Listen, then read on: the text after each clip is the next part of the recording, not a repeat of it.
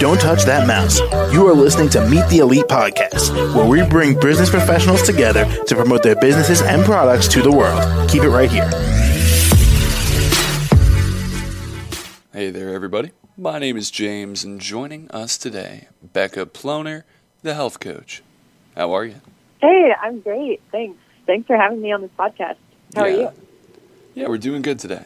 So, Becca, why don't you tell us a bit about yourself and what you do?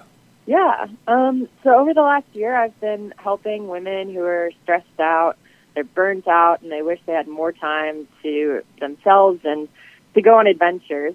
I am an avid rock climber and whitewater kayaker, and I love helping people get outside and get into those sports, and just in general finding more time to do the things that they love. So, Becca, how long have you been doing this for?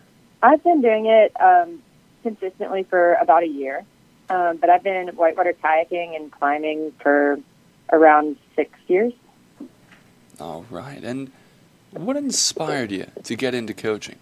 I was tired of working like the 9-to-5 corporate style jobs where I felt like bosses like take advantage of me, and I was getting paid so low, working a lot of seasonal jobs as a lot of people in adventure sports do.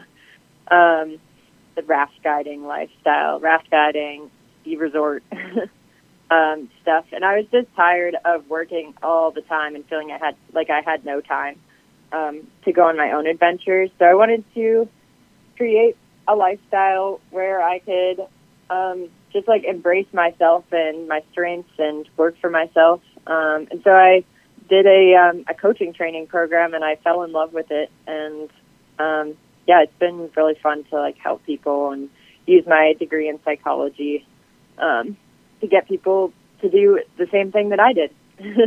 And Becca, how did COVID affect your business? I do everything pretty much remotely. I do some kayak instruction as well. I kind of put it on hold a bit during COVID. It's a little challenging to do the in-person stuff, and a lot of kayak instruction